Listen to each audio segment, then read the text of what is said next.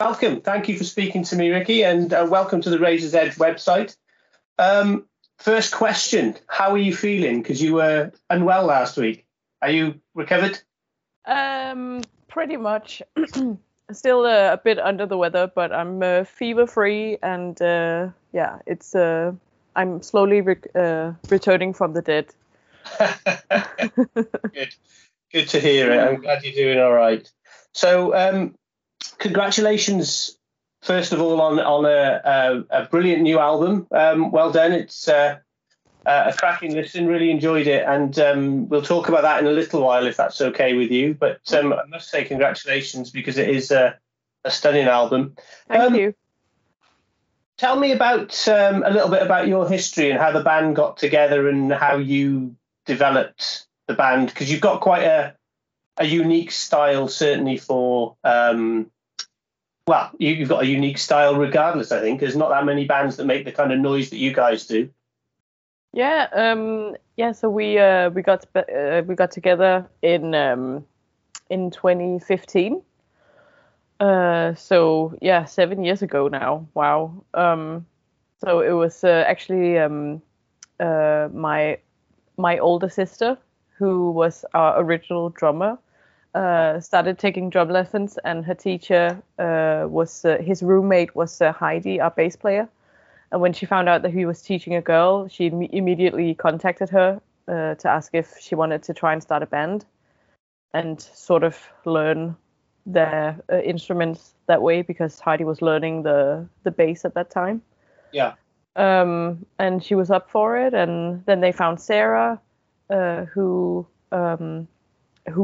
boyfriend played in a band with Heidi's roommate, and back and forth, and then we decided on they needed a singer, and they just asked me because I'd done like some not metal singing before, but just like taking other like various singing styles lessons before, and they just asked me if I would be game, and we decided to rent a rehearsal space just for an afternoon, and we got together. We decided to rehearse Seven Nation Army by the White Stripes, and we got together. We tried to play it together, and we just had some beers and a chat, and the vibe was really good. So we decided to try and pursue it.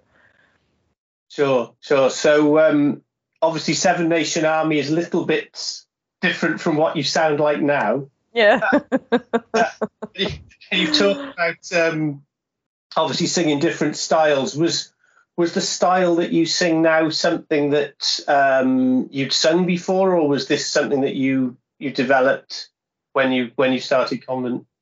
I actually started taking metal vocal lessons, I think about 6 months before Konvent even became a thing. And it's just because I've always been so fascinated by that technique. Having been a metal fan for several years and having gone to a lot of live shows, I was just always so mind blown with the fact that these singers, they could sing in this way, and sometimes do it every night, sometimes for weeks or months in a row, and not heard their voice.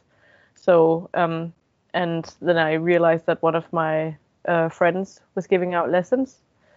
Then just one day I was really drunk, and then I asked him.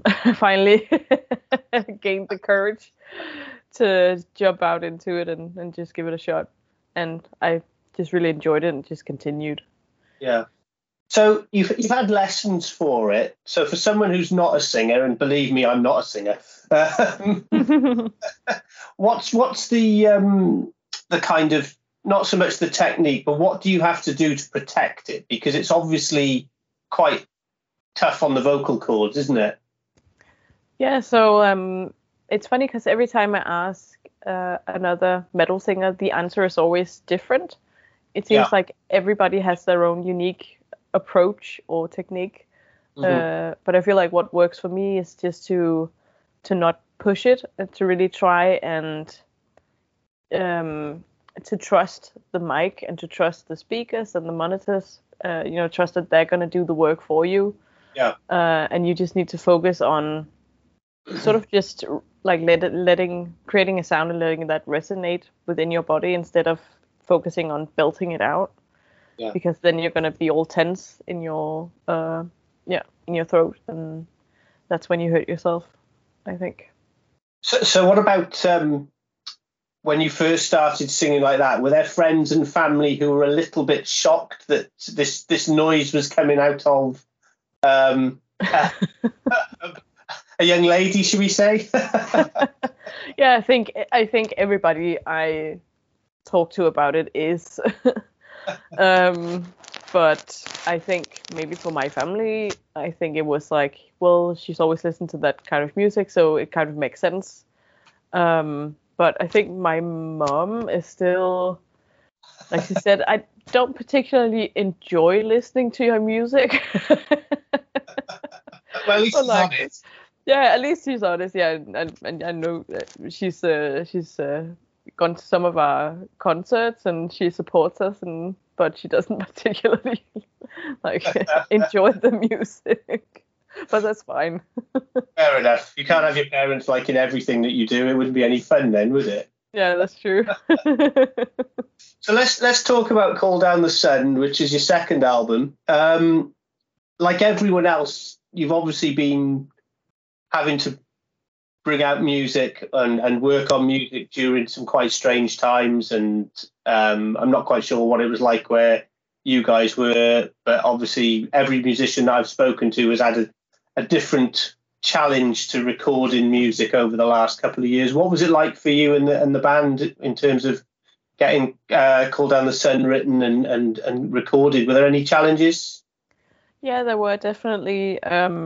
So we were already well on our way writing this album when the lockdown hit, and because our rehearsal space is owned by the municipality of Copenhagen, they decided to shut some of all their facilities down. So we had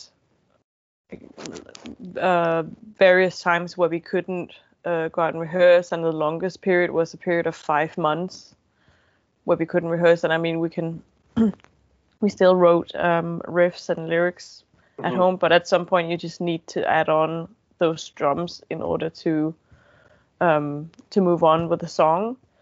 And I felt like that kind of slowed us down. I mean, we're still very proud of the album. We're still very proud of what we've achieved with the album, but I'm still curious to see where we would have been if we'd had those extra 5 months to really perfect the songs and maybe written some more songs. I don't know. Sure. And it seems to me, having listened to it quite a lot, that it's a little bit faster in parts than maybe Puritan Masochism was, your first album that came out a couple of years ago. Is that just the way that your songwriting has evolved, or was it intentional to kind of speed it up a little bit in parts? I think it's a mix of both. We all agreed to set challenges for ourselves on this record. And I think maybe that has been one of the challenges that Julie set for herself, to maybe try and play a bit faster and try and, create a bit more, like some different drum patterns and stuff like that. And we really wanted to try and incorporate a bit more like black metal elements to this record, and black metal just is really fast. So I think it was just a natural development that we ended up picking up the pace a bit here and there. Sure. You, like a lot of bands now, did a kind of drip feed, released 3 songs before the album was released, with some quite interesting videos. Grains in particular had a quite stark video, which you watched it once, then had to go back and watch it again just to soak it up a little bit. Is that the band's idea, or is it part of the label's plan that you do this kind of one single and another single and another single, so people are building up to it? It seems to be the pattern. Do you have say in that? I think that's the record company actually saying, okay, we want to release 3 singles. I'm not quite sure, but I think it's that way, which is fine. Yeah. Sure. And did you have much involvement with the video as well, or was that? Yeah, that was completely our idea, and we got together with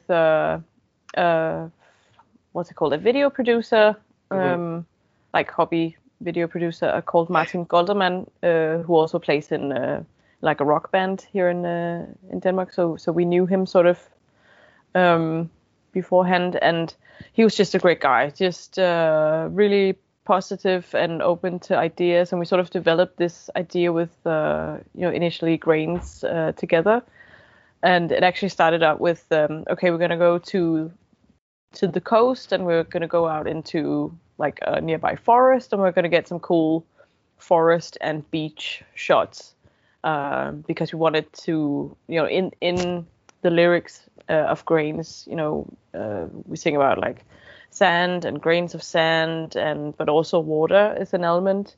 So we thought that would be a cool idea. Then we were supposed to sort of cross-edit it with some shots of me lying in a pile of sand and like singing to the camera.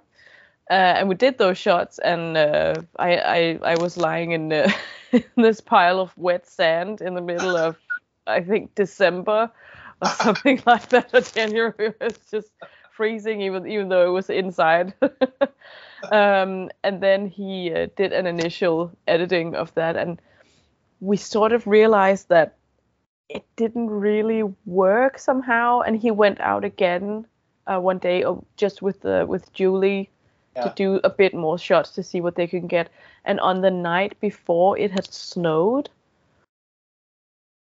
Yeah. So it was completely random that he ended up getting these beautiful, beautiful winter landscape shots, and we just couldn't be more happy with the result.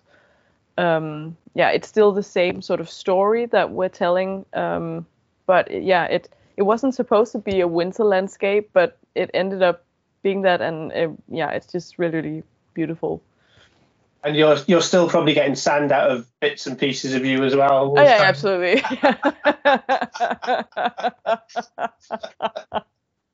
Yeah, that was a long ride home on my bicycle, I can tell you that. That's brilliant. That's absolutely brilliant. Talking about the album, I mean, I was listening to it today, and I'm in South Wales in the UK, and it's been a glorious sunny 17 degrees. And I was sitting here in my office while I was working, listening to it, thinking, this probably isn't the music I should be listening to when the sun's out. Because every time I listen to it, and I don't mean this in a bad way, it makes me slightly uncomfortable. And I think that's the way I want it to be. Yeah, nice. Does that make sense to you? Because it's not something that I put on if I want to be upbeat and stuff. It is that kind of music. But even though I was listening to it in the sun today, it was making me laugh. That I was thinking, well, actually, probably isn't the music for today. It should be when it's raining or cold, whatever. Yeah. Yeah. Yeah. That's funny to hear that it makes you feel uncomfortable. I feel like that's a great achievement. They're actually making people feel something with your music. Yeah. But I think it's I feel like this album, it can do a lot of different things. There are tracks like Pipe Dreams, which is very upbeat. Yeah. I feel like that's very energetic, and I could picture that, for a spring day when you're finally feeling the sun in your skin after 6 months of winter and coldness and darkness, and like you want to go out and breathe in the spring air, and so I could see that as like a spring track. Maybe I had the wrong tracks on. So what about your lyrical inspiration? Do you write the lyrics for the band as the singer? Yeah, I do, and we can all pitch in with every element in the band. And there's been a few pitches from the others. The track Fata Morgana, that was based on an idea that Heidi had, but other than that, I think all the tracks are more or less my idea. Yeah. But everybody's welcome to having a say. And Sarah was sort of the mastermind between sort of the red thread throughout the album. When we started writing it, she pitched an idea saying that she thought it could be interesting to write an album about this sort of eternal hunt for happiness that we're seeing everywhere with, self-help books and, coaches and all that stuff. We're really living in a society that keeps telling us to chase something else, and that we need to change in order to be happy, no matter what that is. And we thought that was a really good idea. So there's sort of a theme of that in every song. Sure. I mean, it's one of the great things about certainly a lot of metal music. We do have the dragons and the mountains and everything, but a lot of bands actually write really serious shit, don't they? Mm. So I think a lot of people certainly people that don't listen to metal probably have a slightly different view of what we listen to and what you guys sing about. So it's really interesting to hear that, there's real deep thought going into it, which is great, really. Yeah, definitely. It's just, we find it very, very interesting to write about sort of the darkest sides of the human psyche, like trauma and stuff like that, and just bad times, grief, all these things. Grains, which was actually the first song that we wrote for the album, was sort of based on, like, I was at a place in my life where I felt like I was realizing that I was repeating like certain kind of self-destructive patterns. Yeah. And it was sort of like a feeling of, okay, I've realized that I'm doing these things, but I have no idea how to break out of that cycle, and sort of feeling trapped in that, and like discovering your coping mechanisms and all that. So yeah, repetition is a big theme on the album as well. Yeah. Sure. Yeah, because I feel like that's a very like human trait. Yeah, I agree. Yeah, and it can be positive and it can be negative and self-destructive, but yeah. And I mean, yeah, repetition, circles. I mean, the album is called Cold Down the Sun. The sun is a massive circle. Yeah. And it can be life-giving, but it can also be completely destructive. Yeah. Sure. Yeah. Sure. So the album's been out about 2 weeks now, give or take, I think. Came out on the 11th, if I'm right. I was looking at your Facebook page earlier on, and there's a great review from Metal Hammer on it. And the reviews that you get in from some of the other sites are really positive. You're obviously, I don't know, I mean, obviously it's great to have good reviews. Do you put a lot of faith in having good reviews? Does it mean something to you and the band that people actually like the music, or is it more important that it's personal to you and you've done what you feel is what you're happy with, or is it a balance? I think it's sort of a balance. I mean, if we put out an album which we thought, okay, this is the best work we've ever done, and we're so proud of it, if we got bad reviews, then I don't know if it would bother me that much.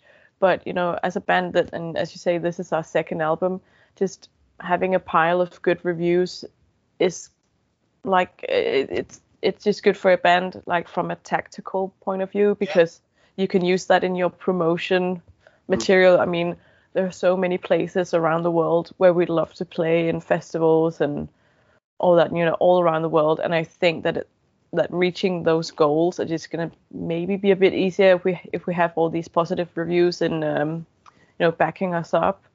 Yeah. So from a tactical, like, business perspective, like, it's a good thing. But I don't know, I've always thought that music reviews were a bit funny because it is one person's view of a piece of music or a concert or an album or whatever, and it's so subjective. because my favorite music could sound absolutely horrible in someone else's ears. But yeah, I don't know. I mean, the people doing reviews, I mean, they have several years of experience and I guess hopefully expert knowledge on the various genres. I wouldn't be so sure. Sometimes we bring it. some of them may have. Yeah, but it's funny because I keep being surprised or sort of being caught off guard by these reviews, because when we released our first album, Puritan Masochism, we were completely blown away by the positive reviews. We had not expected that at all, because I mean, none of us are professional musicians. We didn't go to music college or anything like that. And sometimes we write a song and we're like, can this even be categorized as a song? Like, we have no idea. And Sarah, she writes these funny, like, not awkward, but like she writes these riffs that are good riffs, but from a rhythm perspective, they're completely off, and it's always a struggle for Julie to put on drums for Sarah's riffs at the rehearsal space. And it's sort of like, it's become sort of like an inside joke that Sarah's riffs are always just completely out there, but they're still great. But I think that's sort of the charm about Konvent. It's that we're not professionals, and we kind of just do what we feel like. And, you know, Sarah writes the riffs that she feels like, and you know, we kind of, we don't try and fit our songs into a certain box, or like building our songs going like, okay, A, B, C, A, or whatever it is. Like, I don't know. I'm not a musician. You know, we sort of just go with our gut feeling. Yeah. And I think maybe that's what is giving the good reviews. I don't know if that's what the reviewers can hear. Maybe. Fair enough. I think going with your gut is normally a pretty good feeling. People have that sixth sense, don't they? So they do get it. I was reading as well that you did what's quite unusual for over here, I think. Certainly, I don't know how common it is over in Denmark and stuff, but you did this mini hangout tour where you went to, I think it was Odense, then Aarhus, and then over to Copenhagen in a couple of days, where you just met people and hung out and drank beer and did stuff with the album. Whose idea was that? Because that sounds like a cracking little idea for and great for the fans as well. Yeah, it was so much fun. So we recently signed with our new manager called Søren, who has Nightcrawler management, and he's a long-term friend of the band. I think he's Sarah's boyfriend's best friend. So we've known him for years and years and years. He's just he's so passionate about music, and he has reviewed a lot of albums as well on his blog. And he's been working in the music industry for several years. And he really takes it seriously, and he's just an all-around great guy. And it was his idea to do this mini tour, and we thought, okay, well, it's a bit funny that we're not going to play any shows, but okay, let's just try and do it and see what happens. And we're going to bring some t-shirts and some records, and let's see if anyone wants to show up. and people did, and people came out and said hi and bought the record. And it was a really fun way to sort of celebrate the release. Yeah. And a great way for a fan to actually go and buy the record off the band, rather than as most of us end up having to do these days. It just comes through the door through from the record label or whatever. To actually be able to go and buy it from the band in person and say hello and thank you and all the rest of it is just a great idea, I think. Yeah, it was fun. Yeah. Everybody was so nice. So talking about playing live, you obviously have had. Obviously, you were going to go out with 1914 before obviously everything went a bit crap in the over in Ukraine and stuff, which obviously we're devastated about everywhere. But for you now, you're heading out with a couple of other bands, and you're kind of co-headlining, aren't you? I think, is that right? Yeah, that's right. Yeah. So we're very, very lucky that Implore could take over on a very short notice. So we're gonna head out with them, and then 2 Danish bands called Livløs and zero parenthesis, and then a band called High Race is gonna join us on some of the dates as well. Mm-hmm. That sounds great. And when does that start?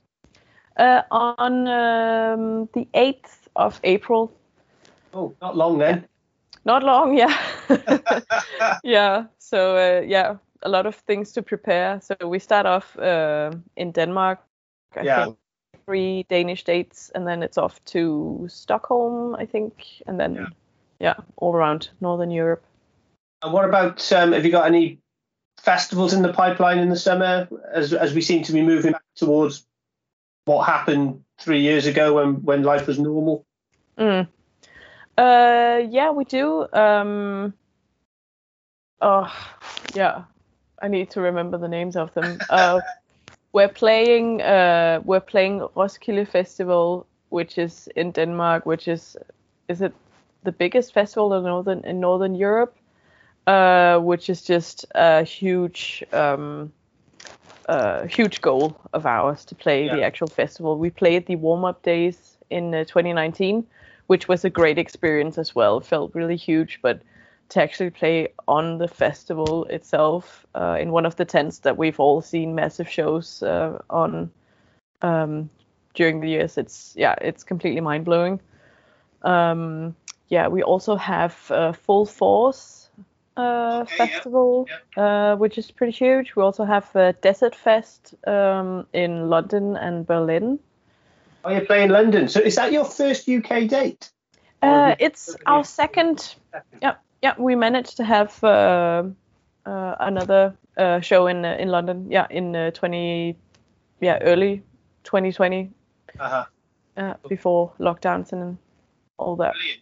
Yeah, great. So if people are in London, obviously then Desert Fest is the one to get along to, because it'd be really good to see you. So absolutely. It's been a pleasure to chat to you. I'd like to ask just a little kind of curved ball question to finish, which is purely since lockdown, there seems to have been so much. There's always good music around, but bands seem to be producing album after album of really good stuff. Just a quick question: is there anything so far in 2022 that has really caught your ear that you've had playing on a regular basis? Any albums that have stood out for you? Oh, I can never answer these questions. I always try to envision my my Spotify.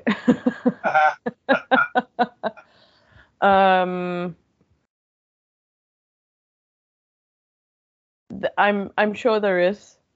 I know there is. I'm sure. I can't think of any. If I asked myself that, I wouldn't remember it, because there's so much stuff out there. Yeah. It's go on. There's one. I can't remember if that was last year. It was probably last year. I was just thinking about the latest Archfire album, but I think that was released like late last year. That'll do. That'll be a good. Rikke, it's been a pleasure to speak to you, and I hope the tour goes well. I hope that you get through it without any of the crap that's happened to loads of bands. I think it'll be great. I wish you continued luck with the album. I don't think you need it, but I think people need to hear it, because it is a brilliant album that's really something a bit different from the norm. So congratulations again, and thank you very much for your time. Thank you so much.